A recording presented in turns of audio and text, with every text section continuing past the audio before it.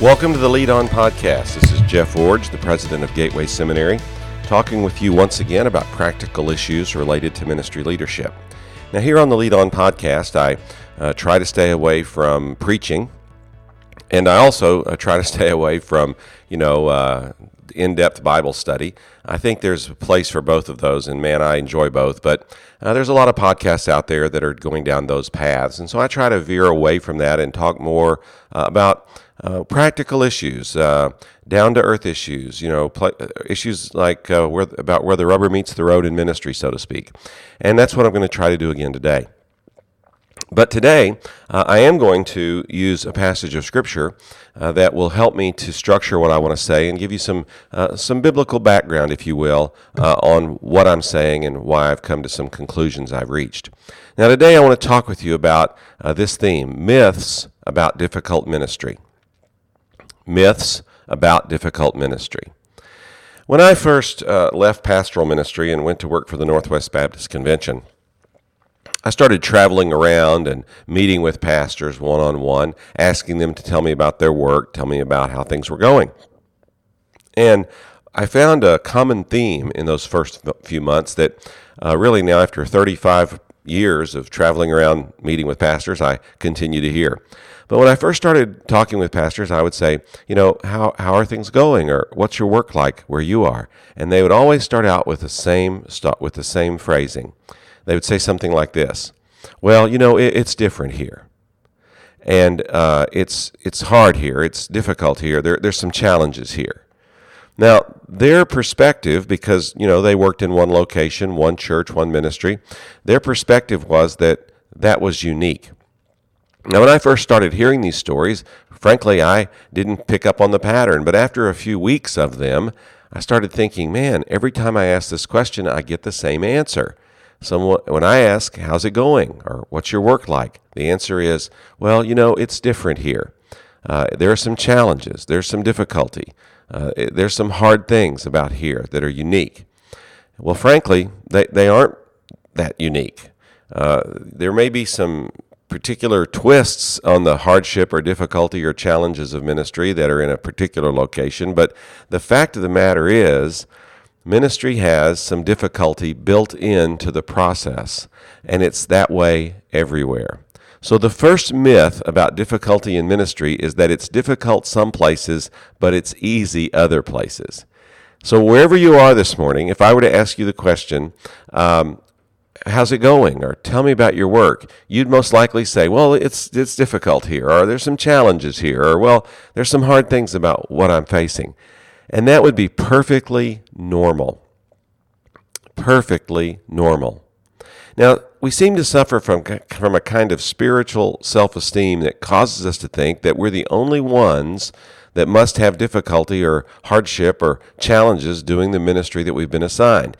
That as we look around at other people who seem to have it together better than us and seem to be enjoying more success than us, we think, well, something must be wrong with me because my ministry's hard. It's got some real challenges. Well, there's nothing wrong with you. You're perfectly normal. Ministry is challenging, and it's challenging for everyone, and it's challenging everywhere. Now, if you've gotten past that hurdle, then another part of this same myth is, well, my ministry's hard because of the place where I'm doing it, or the circumstances I find myself in, or the church or the organization where I work. And quite frankly, that's not true either. Every church, ministry setting, or ministry organization has difficulties attached to it and has some challenges that come along with it. So the first myth today that I want to debunk is this: ministry is difficult some places, and ministry is difficult for some people. I want to help you understand the reality, and that is ministry is difficult for everyone. And every place of ministry has its own built-in difficulties and hardships and challenges. Now, in the book of 1 Thessalonians, chapter 2, Paul is writing about his ministry to the Thessalonians, and he's describing for them how it started and how it continued and what a challenge it was to accomplish it. Listen to what he wrote. He said, "For you yourselves know, brothers and sisters, that our visit with you was not without result." Now, that's a kind of a tepid translation. It really means our visit with you was not futile. Our visit with you was not without meaning or without accomplishment. Our visit for you was not in vain. Paul's saying, we came to you, and what we got done there really mattered. It made a difference. It wasn't futile. It wasn't in vain. It was fulfilling and meaningful and accomplished something. But then read on. He says, after we had previously suffered and were treated outrageously in Philippi. Now that's an interesting phrasing. In Acts 16:11 through 40, you can read the story of Paul's ministry in Philippi just before he went to Thessalonica. And his ministry in Philippi was difficult, very challenging, lots of turmoil. And then what does he say?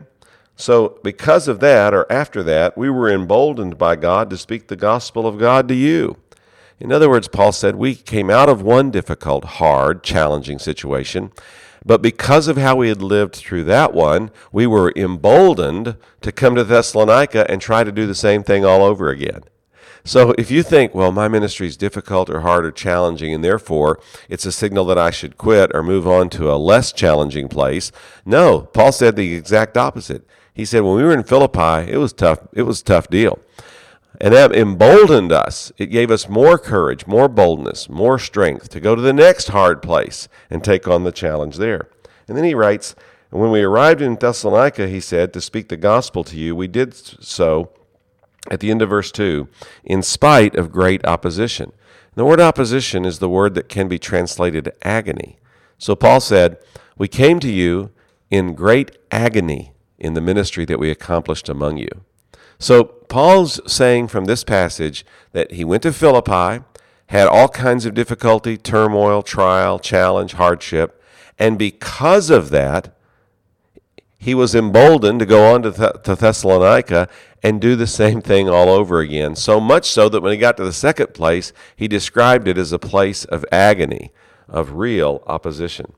Now, Paul is simply saying that successful ministry that lasts, ministry that makes a difference, ministry that is sustained over a long period of time, often begins with great difficulty.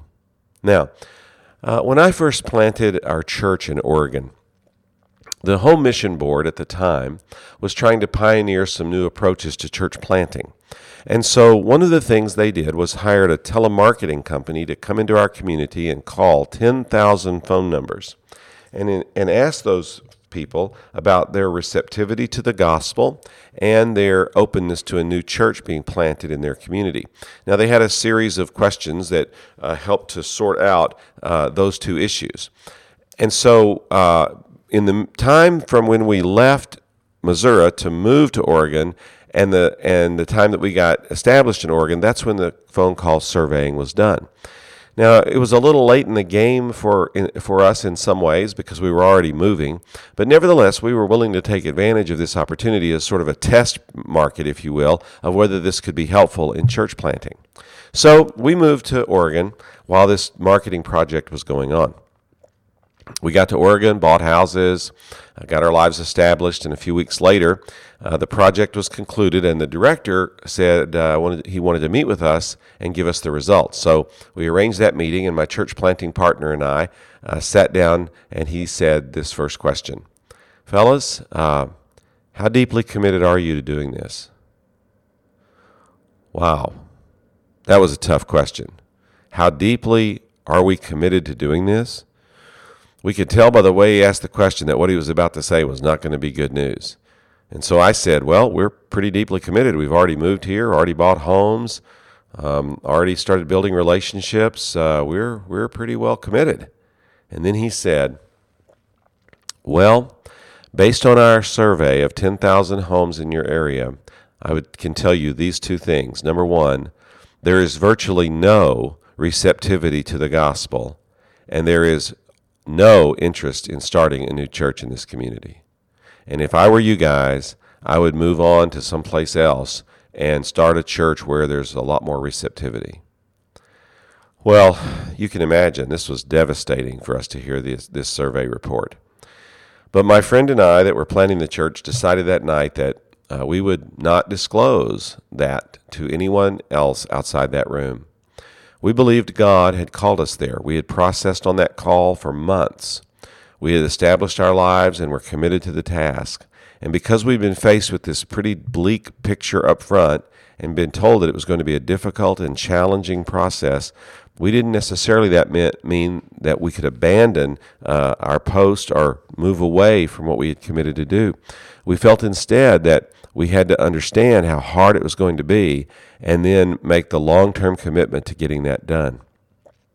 Well, we started the church a few months later, and it was hard. It was really hard. We were, as we like to say, felt like we were trying to chip flint out of concrete. I mean, it was tough going. And early on, we put ourselves on a very aggressive phase-down campaign so that our financial support from our denomination and other partners was only going to last us about 30 months. And because of that, we knew that we had to have the resources coming in from our church to offset those diminishing outside support checks. Well, that turned out to be a good thing because it drove us to evangelize and disciple people related to their wealth and to help people understand that they had to take personal responsibility for our church financially. But it was always difficult, especially the first few years. Every month, on the last Wednesday night of the month, I would meet with our church treasurer. His name was Bernie. And I would go through the bills with him, and we would hold each other accountable for making sure everything was done properly and appropriately. And as a pastor, as a church planting pastor, of course, I had a lot of input on the church finances because I was having to watch every nickel to make sure that we were able to survive those early years. And on a number of occasions, I would write out my tithe check and hand it to the church treasurer so that he could deposit it so that I could then cash my paycheck. That's how close things were financially. Now, I just tell you these two stories to underscore that now 30 years later, we look at a church there that's in a beautiful location with a wonderful campus that has over $1 million budget and a wonderful staff of leaders and full programming and all the things that go on there that are strong about the church today. If you don't know the full story, you would think, oh, this was a easy place to come, and they got started in a really special way, and it was just a wonderful success from the beginning. But that's just really not the case. Ministry often starts with real challenges, real difficulties, but that doesn't mean a successful ministry can't ultimately result. Now you say, well, fast forward to today. Well, you'd say, yeah, but look at you today, Jeff. You're at the seminary. You've got a really successful ministry there. You got lots of money and big buildings and lots of employees. And man, I just wish I had a job that was as easy as yours. Well, I wish I could say my situation has changed. After all these years of ministry, on my desk right now are some really difficult challenges. Challenges about finances, about personnel, about future direction, and challenges about how to make decisions for the long-term best interest of the training of people all around the West and really now around the world. The difficulties and challenges have never gone away. So the myth that some ministry is easy and some ministry has difficulty, that myth just needs to go away. The reality is that all ministry has difficulty associated with it. All ministry has hard times. All ministry has challenges. And if you're in a ministry that has those things, it doesn't mean there's anything wrong with you. You're not sub-spiritual. You're not weak in your faith. You're not unskilled in your abilities. You're just in a difficult ministry sitting like everyone else is. And if you're in one of those situations right now and you're thinking, well, it must be something wrong with my situation, my church, my organization, my community, something's got to be wrong with that. Well, no, nothing's wrong there either. Every ministry, every church, and every situation comes with its own unique set of ministry difficulties. So let's shatter the first myth. The first myth is ministry is easy in some places and for some people. And the reality is ministry is just hard. It always comes with some difficulty, some hardship, and some challenge, no matter who we are or where we serve. Now, you might be getting depressed about now, but that leads us to the second myth. The second myth is that because ministry is difficult, it's always negative, it's always hard, it's always depressing. And that's simply not the case either. And I want to show you an illustration from this same passage of Scripture that will help you to understand what I mean. If you drop down in 2 Thessalonians chapter 2 to verse 8, you see this phrase. Paul said, "We cared so much for you," verse 7, "although we could not have been a burden as Christ's apostles, we could have been a burden as Christ's apostles, instead, we were gentle among you as a nurse nurtures her own children." Now, that phrase is literally translated as a nursing one nurtures her own children, and I think it's not pressing it too far to say it's a nursing mother. So this first illustration of what it means to be involved in ministry is the nursing mother illustration.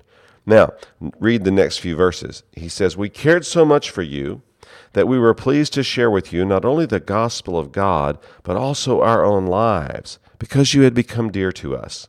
For you remember our labor and hardship, brothers and sisters, working night and day, so that we would not burden any of you. We preached God's gospel to you. You are witnesses, and so is God, of how devoutly, righteously, and blamelessly we conducted ourselves among you believers." Now notice the stridency of the language. Paul said, "We cared so much for you. We shared with you not only the gospel, but our own lives. You became dear to us. You remember our labor and hardship, working night and day. You are our witnesses," it says, "and so is God, of how devoutly and righteously and blamelessly we conducted ourselves." Do you hear the intensity in all these words? Now, with that context, notice the last illustration, verse 11. "As you know, like a father with his own children, we encouraged and comforted and implored each one of you to live worthy of God, who calls you into his kingdom and glory." Notice the last illustration about this kind of ministry leadership is about fathering. So I want you to see sort of the sandwich, if you will, of this passage. Paul starts out by saying, "Ministry among you was like a mother nursing her children, and ministry among you was like a father caring for his children." And in the middle, all of this strident, aggressive language is used to describe the process of doing ministry. So this illustration of parenting, of a mom and a dad, is a great illustration of the mixed bag of ministry, meaning it has some difficulty, some hardship, some challenge, but it also comes with it joy, satisfaction, pleasure, and just the elation that comes from seeing the good things that happen as a result of our parenting. Now, I love this parenting analogy because it resonates with me personally, and it really helps me to understand what ministry is really like in terms of the difficulty and the pleasure of it all interwoven. Now, I'm a parent of 3 children. They're all adults now. 2 of them are married and have their own children. So I'm sort of in that phase of looking back on my parenting years and thinking about what they were like. Certainly not actively engaged in parenting any longer. But for around 20 years, my wife and I devoted ourselves wholeheartedly to being parents. You know, I didn't travel very much and speak. I stayed home and worked hard as a dad. I coached Little League and involved myself in girls basketball and went to gymnastics meets and drove my children to speech tournaments and all kinds of school contests and school activities. I stayed up all night at the youth lock-in at church on more than one occasion. I mean, we did all of that kind of thing. And as parents, we had some really difficult times, with children, rebellious times, times of questioning their faith, times when they disappointed us, when they made poor decisions, just all kinds of challenges that went along with those issues. One of my children had a pretty serious illness for a while, and we had to deal with all of the uncertainty surrounding that. All of the issues that went on with parenting that made it a challenging, difficult time in our lives. But also, on the other hand, or on the other side, all of that hard work that we poured into our children was worth it because they also brought us great joy. They said some of the funniest things that made us just roar with laughter. Sometimes they would do things that we would have to look sternly at them and then go in our bedroom and just fall in each other's arms laughing because the children were doing something that we found so humorous, but we couldn't let them know we thought it was funny. And then there were times when our children made us so proud. when they won contests or when they competed in sporting events, and even when they didn't win, they gave it their all. And then moments when they did things in ministry that showed us that they were starting to really understand what it meant to be Christian and to live that Christian faith out in a meaningful way. And times of personal kindness where we saw them do things for their siblings or for their friends that really made a difference. Parenting is a jumbled up, mixed bag of both difficulty and challenge and hardship, while at the same time, it's elation and satisfaction and joy and pleasure and laughter. Parenting is a mixed bag. It's all of that wrapped up together. And I think that's why Paul chose the parenting analogy or the parenting illustration to talk about this issue of dealing with difficulty in ministry. Because the myth about difficulty in ministry is that ministry is all difficulty. It's all hardship. It's all challenge. It's not.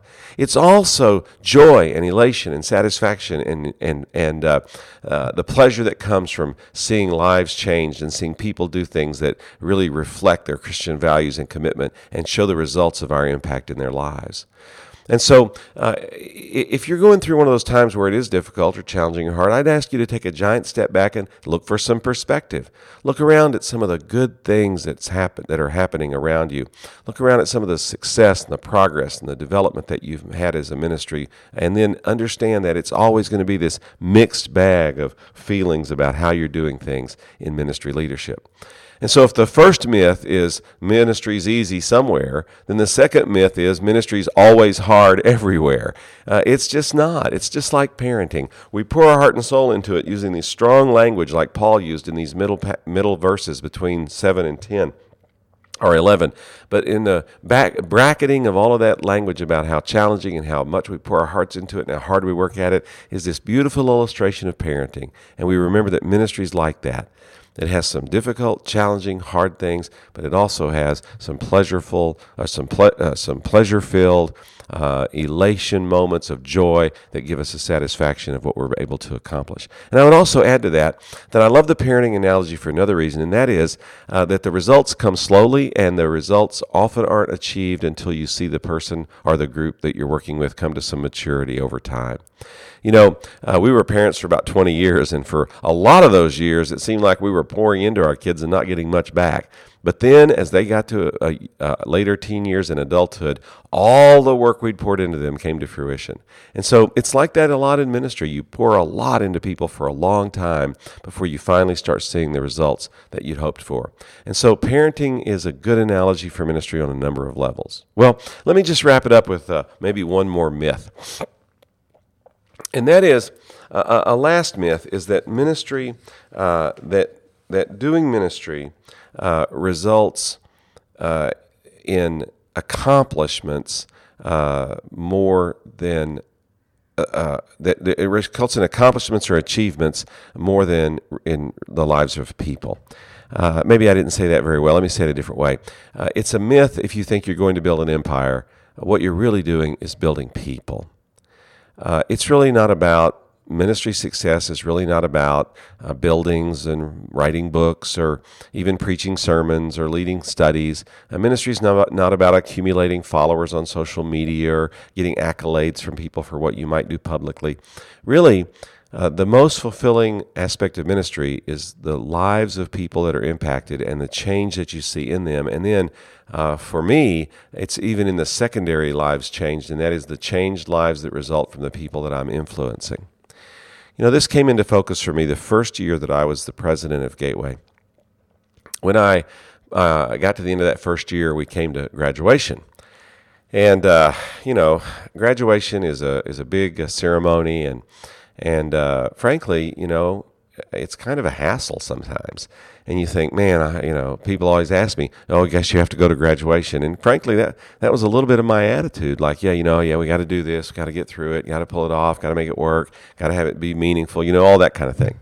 So I go to my first graduation, and I'm standing in the hallway, and a person comes walking in, with a coat and tie on, like they're going to be one of the people in the audience. And it was a little bit unusual because this person was the director of facilities at the seminary.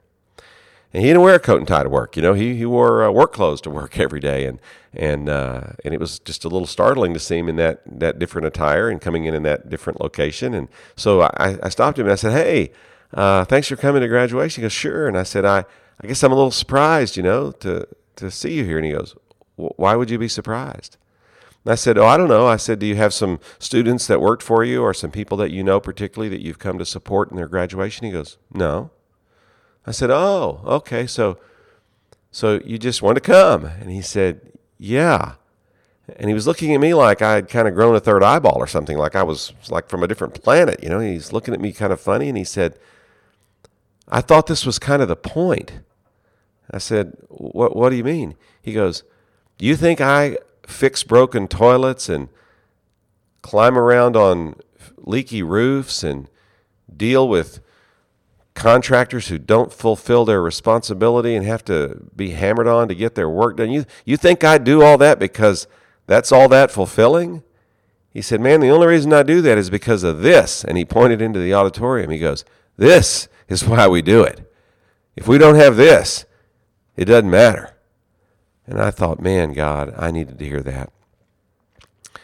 Graduation is the symbol of changed lives. And if we don't keep our focus on that, then what is the point? It's so easy in ministry to get caught up in so many other things. You think, man, I've got to get the building finished, or man, I've got to get the lawn mowed, or man, I've got to get somebody to take care of the preschooler. Man, I've got to get somebody to teach vacation Bible school. I got to get somebody to do this. I got to get somebody to do that. I got to take care of this issue. I got to take care of that issue. I got to put out this fire. I got to tend to this problem. And it's easy to forget that what we're really about is changed lives. And so, the myth is that you're going to find satisfaction in fulfilling or meeting all these difficulties and overcoming all of them. You're never going to find satisfaction there because you're never going to get that done. The reality is you have to find satisfaction in ministry by focusing on the lives that are being changed and never losing sight of that. When I get frustrated here at the seminary, I sometimes just walk down the hall and look in a classroom. And I see students. Man, I get a little emotional just talking about it. I see students, and I see a professor up there teaching with energy and vitality. And I see students soaking it up and letting it process into their minds, and I can see them thinking about how that's going to change some of their perspective. And I look at that and I realize that's why I'm doing here. I'm not here to build buildings, and I'm not here to deal with legal problems, and I'm not here to solve insurance complaints, and I'm not here to figure out investment plans. I have to do all that, and that stuff drives me crazy every single day.